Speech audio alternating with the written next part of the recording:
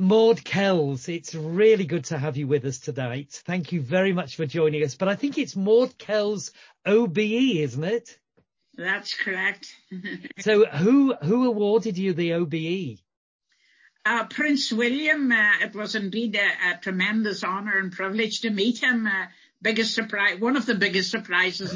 Yes, indeed. And are we allowed to ask, what did he ask you?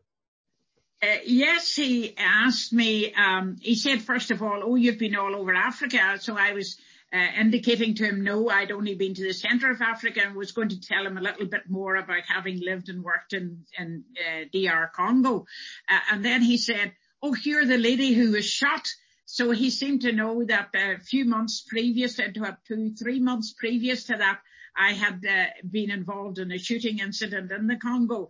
And so he was very concerned about how I was, and was the wound healing up, and really most interested and very concerned. And it was really lovely to see his response. That's remarkable. I imagine when you were growing up, you had no idea that you would meet the man who probably will be our future king. Never in my wildest dreams. Never. And when I was out in the Congo, and my sister sent an email, because in the Congo there's no postal service, so they couldn't send the invitations direct to me. So my sister got the invitations, and she emailed to tell me, and at first I wouldn't believe her. Didn't even reply to the email. I just couldn't. I thought, that's impossible. She wrote another second time, and I said, oh, that couldn't possibly be true. No way. That's a joke. She said, no, it's real. I've got the invitations here in my hand. You have been invited to Buckingham Palace. You're going to be awarded the OBE. Well, really, it was such a shock. And then the night that I was shot and I felt my life was ebbing away, I thought, that's goodbye, OBE. It's strange the things when your life is ebbing away. Amazing. Well, we'll come on to that. Tell us a bit about your upbringing, your home life as a girl. Well, I was born a family of 4 girls.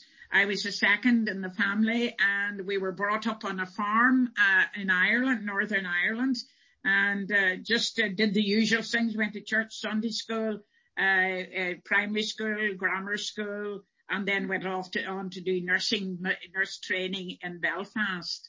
And was it a Christian home?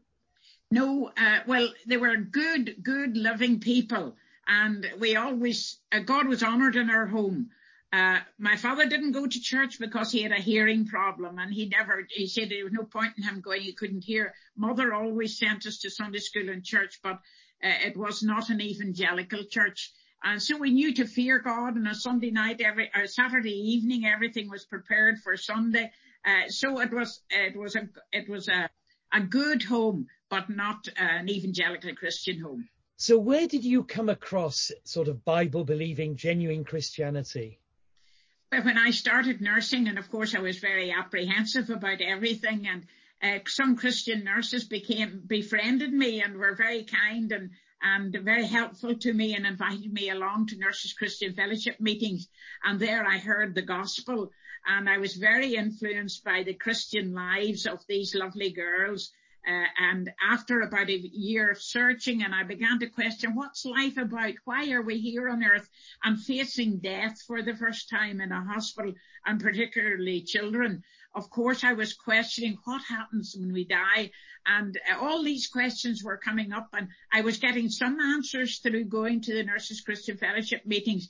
But I knew in my heart of hearts that what I needed was to know God in a personal way. I knew about going to church on a Sunday. He was somebody way up far off, but not a personal relationship. So then I began to search for him over that first year that I was doing nursing training.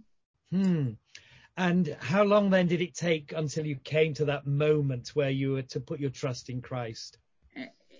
Yes, one Sunday evening or afternoon and evening, I was visiting an aunt and uncle, and my uncle was a retired Presbyterian minister who was an evangelical man. And we'd been watching something on the television about the ecumenical movement, which my uncle was disapproving of.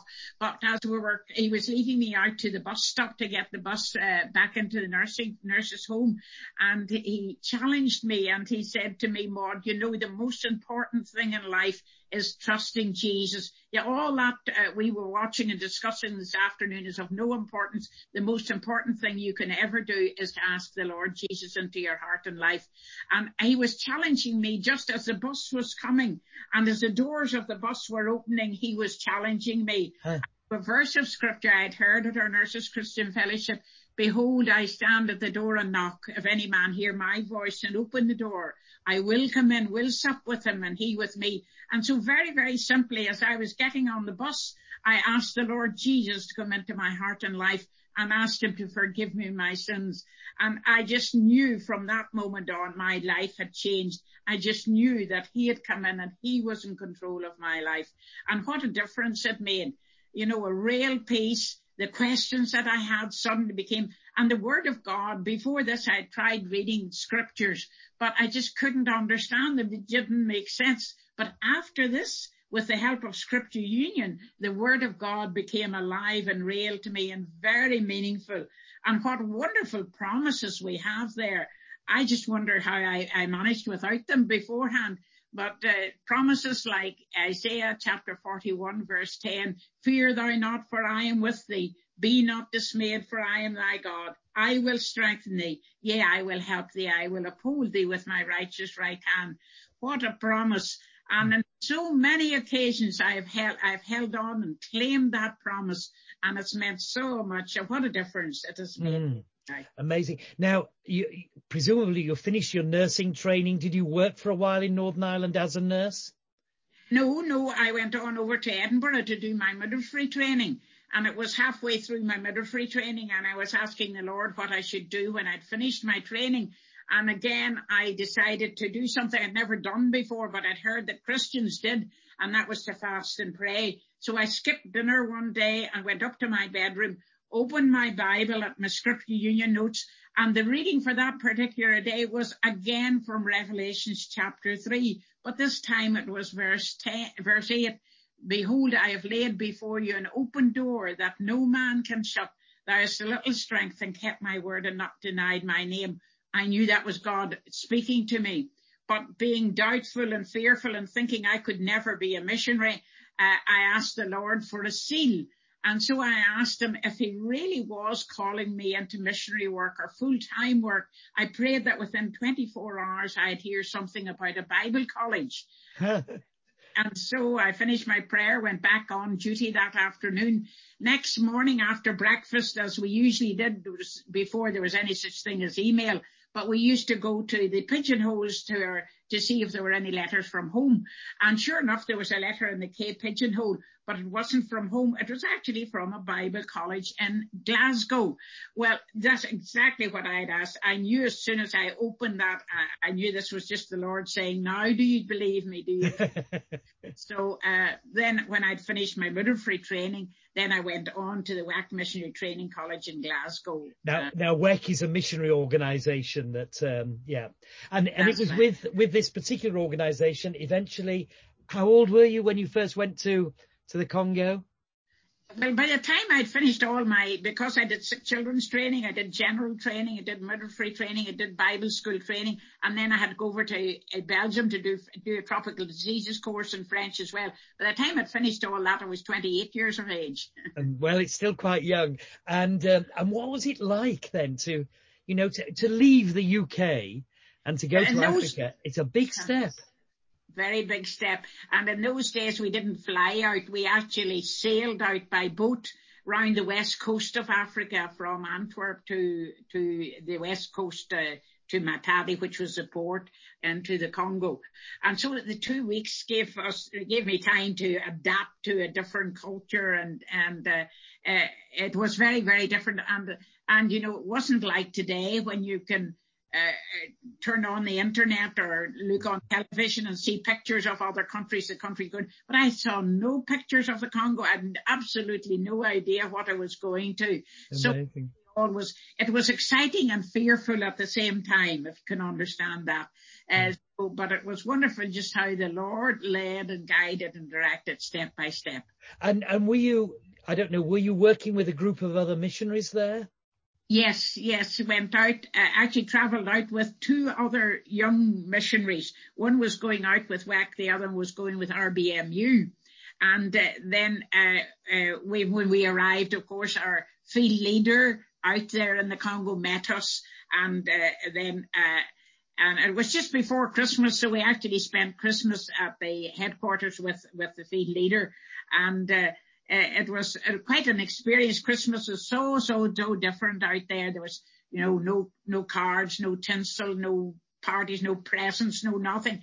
Just meeting in a church, and all the local churches came in, and lots of singing and praising the Lord, and then an evangelical witness, because there were a lot of unsaved people, pagan people coming in as well. And it was always a time when we saw people find the Lord. And very exciting. So that was my first introduction. Amazing. Now, Maud, clearly you were there to share the fact that Christ came into the world for individuals. He came to save us, to forgive us. But what other sort of work were you involved in, as well as proclaiming the gospel? Well, being a nurse, I was asked if I could get involved and help out with the medical work. And of course, I had to learn another language as well. Nobody speaks English in DRC. So I had to learn Swahili. That was the first thing. I had to learn Swahili and then learn about medical work in the Congo, which is very different from medical work here because there's so many tropical diseases, particularly malaria and worms, and at that time leprosy. But so I had to learn about that. But then eventually, I worked alongside, actually my first mission station, I was with an elderly teacher who continued to teach me Swahili. And then there was a local health center there. So I worked alongside two Africans in this little health center. And that I got introduced to medical work in Africa that way. And learn Swahili at the same time. Amazing. Now, altogether, how many years were you out there working?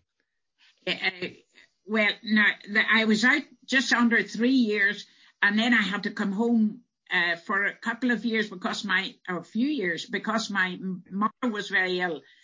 She was actually dying of cancer, and I had to come home to care for her for 3 months. And then I stayed at home to care for my father, who was elderly. But that was a joy, and really I could see the Lord's hand in it afterwards, because neither of them were believing Christians, but I had the joy of seeing both of them come to the Lord before they died.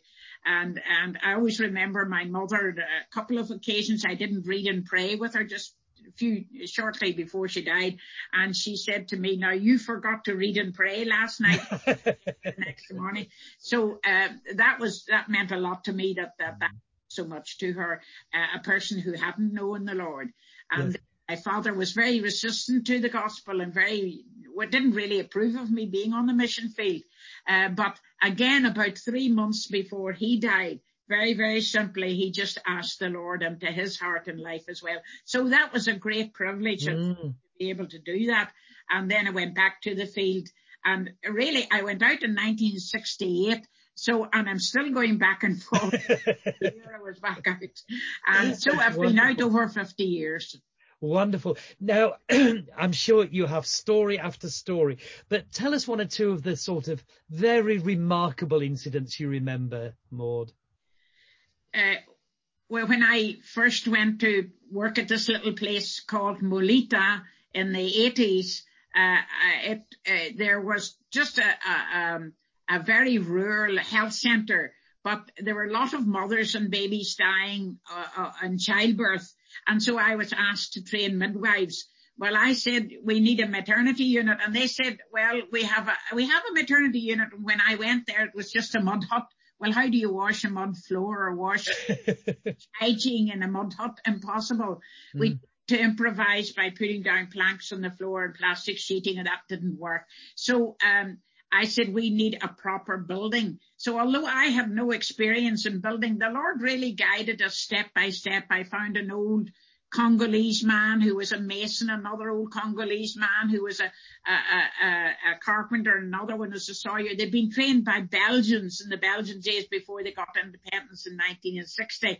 And so with them, who trained younger men, We made our own bricks. We cut down the trees in the forest, and we got the ladies to bring us at their antenatal clinic stones for the foundation of our maternity unit. And it ended up not just building a maternity unit and a surgical ward and an operating theatre and a medical and paediatric ward. And we built a whole complete hospital, a little hospital. And then after that, we realised there were a lot of children at Mulita. They had no school, no proper school to go to. So we ended up building a 7-classroom primary school as well, which has been a tremendous blessing. Bringing education to the children as well. So it's been such a privilege. And then I was teaching in Bible school as well, and helping in the hospital and ordering medication, and in the early days treating leprosy patients. But it was just amazing how over the years, just to see God's hand and his intervention. Wonderful. Tell us the story of the white coats. Yes, this was after I'd been out for a number of years, and our field leader in the year of 1998 decided that we should have a field conference. And so we were all invited up to a place called the Zero, and we'd just arrived when suddenly war was declared again. Now, we'd been evacuated on previous occasions, but we thought the war was over. War was declared again. The borders were all closed. We couldn't get out of the country. But we did have radio communication with missionaries in Nairobi. And they said, if it's we can't go in and collect you and evacuate you without permission from the government. So if you could go and ask the state people if they would give us permission to bring in a plane, we'll come in and evacuate you. But they wouldn't give us the permission. So after a fortnight, the pilots said they were coming in to get us anyhow, but they couldn't land where we were because the airstrip was mined. We had to go to another mission station about 77 kilometers away.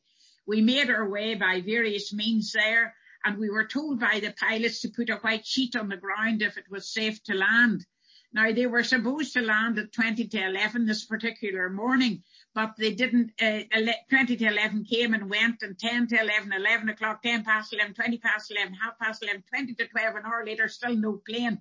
Well, you can imagine how we were all very anxious, because around us, around the airstrip, there was a very hostile group of people who put barrels on the airstrip to prevent the plane landing, and called us for all the names of the day.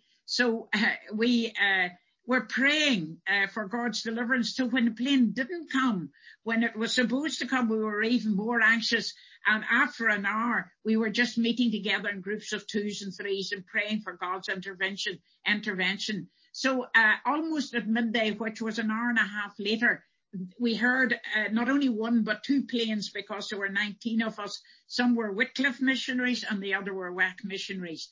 And we did, as they had suggested, put a white sheet on the ground, but almost immediately this hostile group of people around the airstrip ran onto the airstrip, pulled the sheets away, and everybody's hearts sank.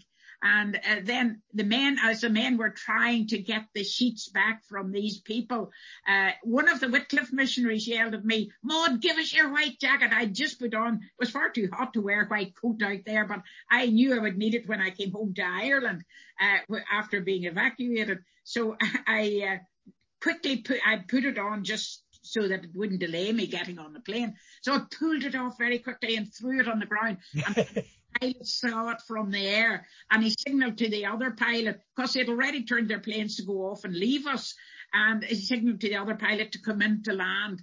So the first plane landed was for the Wycliffe missionaries, and the second one was for us WACers. For our plane, which was the second one to land and the first to take off, it was 3 minutes to board 9 of us. And for both planes to land and take off, it took exactly 7 minutes. So you can imagine we were still putting our seatbelts on while we were in the air, and tears dripping us. But it was just such a relief. And then we landed at Entebbe instead of going on to Nairobi. And we didn't understand at first why. But the first one I saw was one of the Wycliffe missionaries who handed me my white coat. I said, "Well, did you manage to get that?" "Oh," he said, "it was tripping me as I was getting on our plane. So I still have the white coat here." And then the pilots told us a story. They were actually coming to get us at the original rendezvous, But the rebels got their frequency on the radio transmitter and threatened them and said, do not go in to get those missionaries today. If you go in to get them, we'll either bomb the plane and take off, or else we'll take you all hostage. And so they discussed between them, and they thought it's too dangerous. And they were actually on their way back to Nairobi. But the Americans had satellite surveillance of what was going on the ground. And they did see that the rebels were coming to take us hostage. And so they contacted the missionaries on the ground in Nairobi and told them to contact the pilots and to turn their planes around, because if they didn't get us out that day, they would never get us out. So that was why they were an hour and a half late. It was also why we had to stop off in Entebbe to refuel. Then eventually we got to Nairobi, then we were evacuated. We couldn't get back to Congo. I actually went to work in southern Sudan for a couple of years until the door reopened to Congo. But I just want to add this. When we eventually did get back 2 or 3 years later, first question I asked was, what happened when we left? And they said there were actually 2 vehicles coming to take us hostage. One got a flat tire and they didn't have a spare wheel, and the other one had engine trouble. I think the timing belt had gone and they couldn't get it repaired. So God so wonderfully answered our prayers when we were praying there on the airstrip, 2s and 3s together. God was busy answering our prayers. So we just couldn't praise the Lord enough. Amazing. But Maud, I want to talk about what happened to you just more recently, but in the Democratic Republic of the Congo, there's been a lot of missionary activity, but a lot of missionary suffering as well. And when you look at it, do you think it's worth it? Oh, very much so. Peter talks about this in 1 Peter 4:12. Don't be surprised at what the suffering what you have to suffer, because it has great rewards. And I have found that through these incidents that I have had, particularly the shooting incident, people are so interested, and just to prove God through it, and His grace and His strength is sufficient, and He does give peace. You know, David said in the 23rd Psalm, yea, though I walk through the valley of the shadow of death, I will fear no evil, for thou art with me. Thy rod and thy staff, they comfort me. And I can honestly say that when I was standing there, thinking my life was ebbing away after being shot, I really was very conscious of God's presence and God's peace. No fear, just the real sense of His presence. Well, tell us about it, because really most people of your age would have retired and not gone back to their place of work. But how old were you when you went back to the Democratic Republic of the Congo? That time, the time of the shooting incident, yes. 75 years ago. 75. So you've gone back for how long? I had gone back for 6 months at that stage, because at that stage I was doing 6 months back home and 6 months out there, again because of the instability of the country. Yes. And what happened? Why were you shot? Well, I had been called to, it was in January of 2015, and I had been called to the maternity, as I often was, in the middle of the night if there was a difficult delivery, and the midwives would call me to help them with the delivery of a baby. Now, the midwife came, because we live in a remote area where there's no phone activity, there's no mobile phone possibilities, no electricity, no running water. We have solar panels and things like that, but I have no glass in my windows, so I just had shutters on my bedroom windows. So she wrapped the window and told me that I was needed in the maternity, and she proceeded to tell me about her lady who had had 3 previous cesarean sections had come in and obviously was needing a cesarean section. So I inquired about the lady's condition and the baby's condition, and everything was fine. So I asked about 2 nurse surgeons that we have who usually do the cesarean sections, and she said, oh yes, they're ready. We're just waiting for you, mademoiselle. I said, well, if everything's fine, and because I was handing over the work to them anyhow, I said, you go ahead. If there's any problems, please come back and call me, or if you need any medication or anything, come back and call me. And off she went. Now, about 10-15 minutes later, there was another rap on the windows, the shutters, and male voice said, mademoiselle, you're urgently needed in the maternity. And I said, but that's okay. I've dealt with the problem. I thought it was an anxious husband, the patient. And he continued to tell me that I was urgently needed, desperately needed. And I tried to reassure him everything was under control. But because he was so insistent, I said, okay, I'll go. Now, normally the front door was really beside my bedroom, but I didn't go out of it. Thankfully, I went out through the back door where my night guard was. And my night guard, we locked the back door and went off to the maternity. And when I got there, I met some people in the courtyard between the maternity and the operating theatre. So I asked why they'd called me. And they said, they looked at me strangely and they didn't answer. And then I asked again and they said, look, mademoiselle, we didn't call you. And I said, well, maybe somebody else called. And they said, no, we're the nurses in the maternity. They were the midwives. We didn't call you. And I said, well, where's the husband of the patient? Because I think he was the one who called me. And she said, oh, he's in the operating theatre with his wife and they're just about to start the cesarean section. So I said to my little night guard, I don't understand this, but obviously I'm not needed. Let's go back to the house. So we went back to the house and we'd just gone into the compound, the fence around my house, and we're walking up the side of my house to go to the back door when suddenly two bandits came running round from the back of the house, both wearing masks and camouflage clothing. One of them grabbed my night guard and went off with him. The other one pointed a gun at me. And of course, first of all, I froze with fear, as you do in the middle of the night. And then I thought, he's not getting the better of me. So I went to grab the gun. And as I grabbed the gun, he pulled the trigger. At first, I didn't know whether it was a rail gun because it was wrapped up in leaves and things. It was camouflaged as well. But when he pulled the trigger, I knew it was a rail gun. Terrific bang, a terrific pain through my shoulder. And then I yelled, and I thought, what do I do now? So I yelled at the top of my voice. And then he ran off.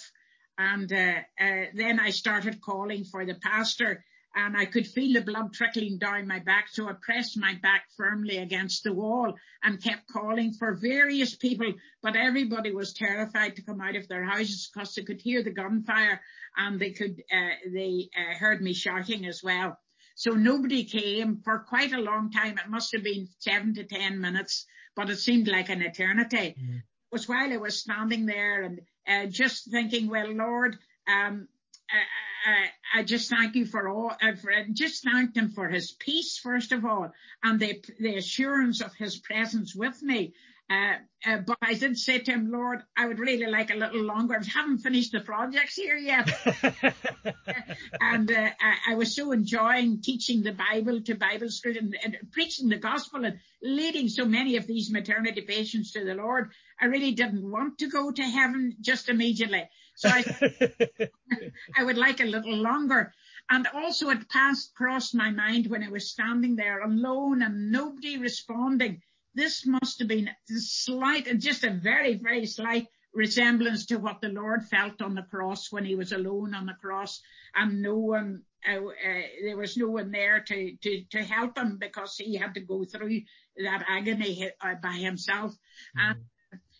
And as I stood there, I thought, Lord, thank you for the honor. It crossed my mind as well while I was standing there. Thank you, Lord, for the honor of being able to identify with you in your suffering. I consider that a tremendous honor and privilege. And then eventually my little night guard got freed from the bandit who had held him. And he came back to me and he said, Mademoiselle, I go and call the pastor and various other ones. And very soon I heard them beating the drum. They have a doctor talking drums out there and calling. And very, very soon then a lot of people were around me helping me into the house. And then it just collapsed on the floor. And eventually then they had to send, because I had a satellite phone, but no one knew how to work it except me. But I wasn't in any condition. I couldn't use it. I was practically unconscious by this day because I'd lost so much blood. And then they started rendering first aid.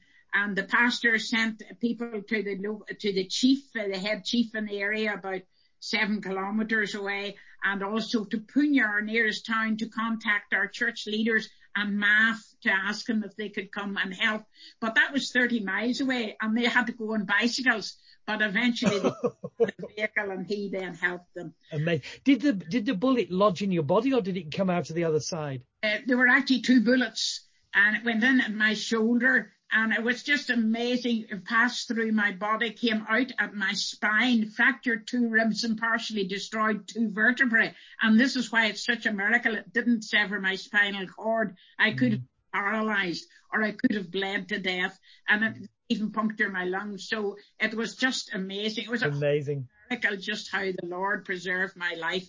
And then eventually MAF came about. MAF, they're the aviation organisation that help missionaries, yes. They were tremendous, and a doctor and his wife from Nebabongo, whom I knew very well, good friends of mine, they also got blood from fellow missionaries and brought it down. And apparently I was unconscious by the time they arrived. Apparently they worked on me for about an hour and a half until they got my blood pressure recordable, until I was fit for flying, and then they flew me up to Nian. Did they find the person who shot you? Yes, they got one of the arrested, one of them that night, and then they eventually did get the other one maybe 2 days later. He'd run down onto the airstrip and hidden in the forest, but they eventually got them and they were arrested. But the one who actually shot me has last year he died, I think, of liver disease because he was an alcoholic. Oh, sad. They were ex-military men from our area, so they didn't actually know our area. Now, Maud, time is going, but I'd love you to tell us at least just one story, maybe of somebody you remember who came to trust Jesus Christ when you were out there doing missionary work. Because that was the main thrust. You wanted people to know about the love of God. Tell us one of the stories you recall. Well, I was doing a maternity ward round one morning, and I came to this lady who had given birth to this beautiful baby, and her little girl, like a 4-year-old, I would say she was standing by her side, and her little dress was all torn, and I could see a rope round her neck, and it went down her back and round her waist, like the way they tied up slaves. And I said to her, why have you got that awful rope round your little girl's neck and round her body? And she didn't answer me. And I asked about 2 or 3 times. She didn't answer. So eventually the midwife who was doing the ward round, the African midwife who was doing the ward with me, she asked her, and she persuaded her to tell us the story. And the story was that she'd given birth to, I think, maybe 4 children before this, and all the children had died at various stages, either before birth, during birth, or after birth. When this little girl was born, she went to the witch doctor and she said, can you prevent the demons from taking away my babies? Because I've lost all my babies. All I have is this little girl. And he said, yes, but she'll always be a slave to me. And every year you have to bring a goat, or the blood of a goat or a sheep or something, so that we can do a sacrifice every year to the demons so that the little girl will not die. And so this gave me a wonderful opportunity to share with her why I had come to Africa. It wasn't just to deliver babies. My main thrust was to tell them about Jesus and how Jesus came to earth to deliver us from sin of every kind, and how God could deliver and how God could help her if she just put her trust in him, and how he could look after the little girl if she only put her trust in him. And so she listened, but she didn't respond. And so day after day, then I sent the pastor to explain to her again the gospel and her importance. So a few days later, she was ready to go home, and I said to her, well, have you done anything about what we were telling you about the gospel, accepting Jesus into your heart and life? And she said, yes. She smiled and said, yes, I've asked him. And I said, well, what about your little girl? And I looked up and she said, I've cut the ropes off. And she'd cut the ropes off the little girl. So it was wonderful. She came from quite a long way away, because some of those patients walk long distances to come to us. So we connected her up to a little church near where she lived, and told her to go to the health centre. If the child was ill, to go to the health centre, not to the witch doctor. And so it was just wonderful to see how the change in her life at that time. Wonderful. Now that you must have hundreds of stories of answers to prayer, but again, have you got one that, I don't know, stands out, or you think, do you know that was a very special answer to prayer? Well, there's so many. I've already mentioned, of course, Yes, you have. When we were, yes, that evacuation. And I'm trying to think of, certainly at times, because we're in such an isolated area and we have very little means of communication with anybody except for a radio transmitter. And occasionally MAF would come and drop us mail because there was no mail. And so I had sent luggage out from home one of the times, and 2 years later, I still hadn't received my luggage, my heavy luggage. You shouldn't have used the Royal Mail. And the mail could have, I would get Christmas cards the following year because it was so delayed. But I was praying very much about this luggage, and I thought it's lost forever. I really made that a specific point for prayer, and I still have in my Bible dates prayed about luggage, and then eventually the luggage arrived. But specifically when I fasted and prayed and asked God to deliver that luggage, because there were vital things that we needed in it for the hospital, Bible school, etc.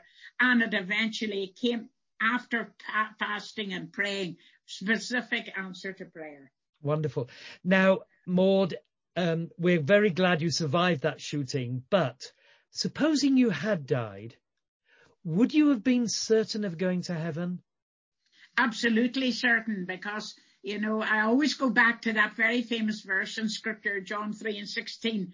God so loved the world that whosoever believeth in him, that's all he asks us to believe in him, shall not perish, shall not go to hell, but shall have everlasting life, shall go to heaven. And basically, just believing that and believing the Bible, and just reading the story of Jesus' resurrection, you could not believe.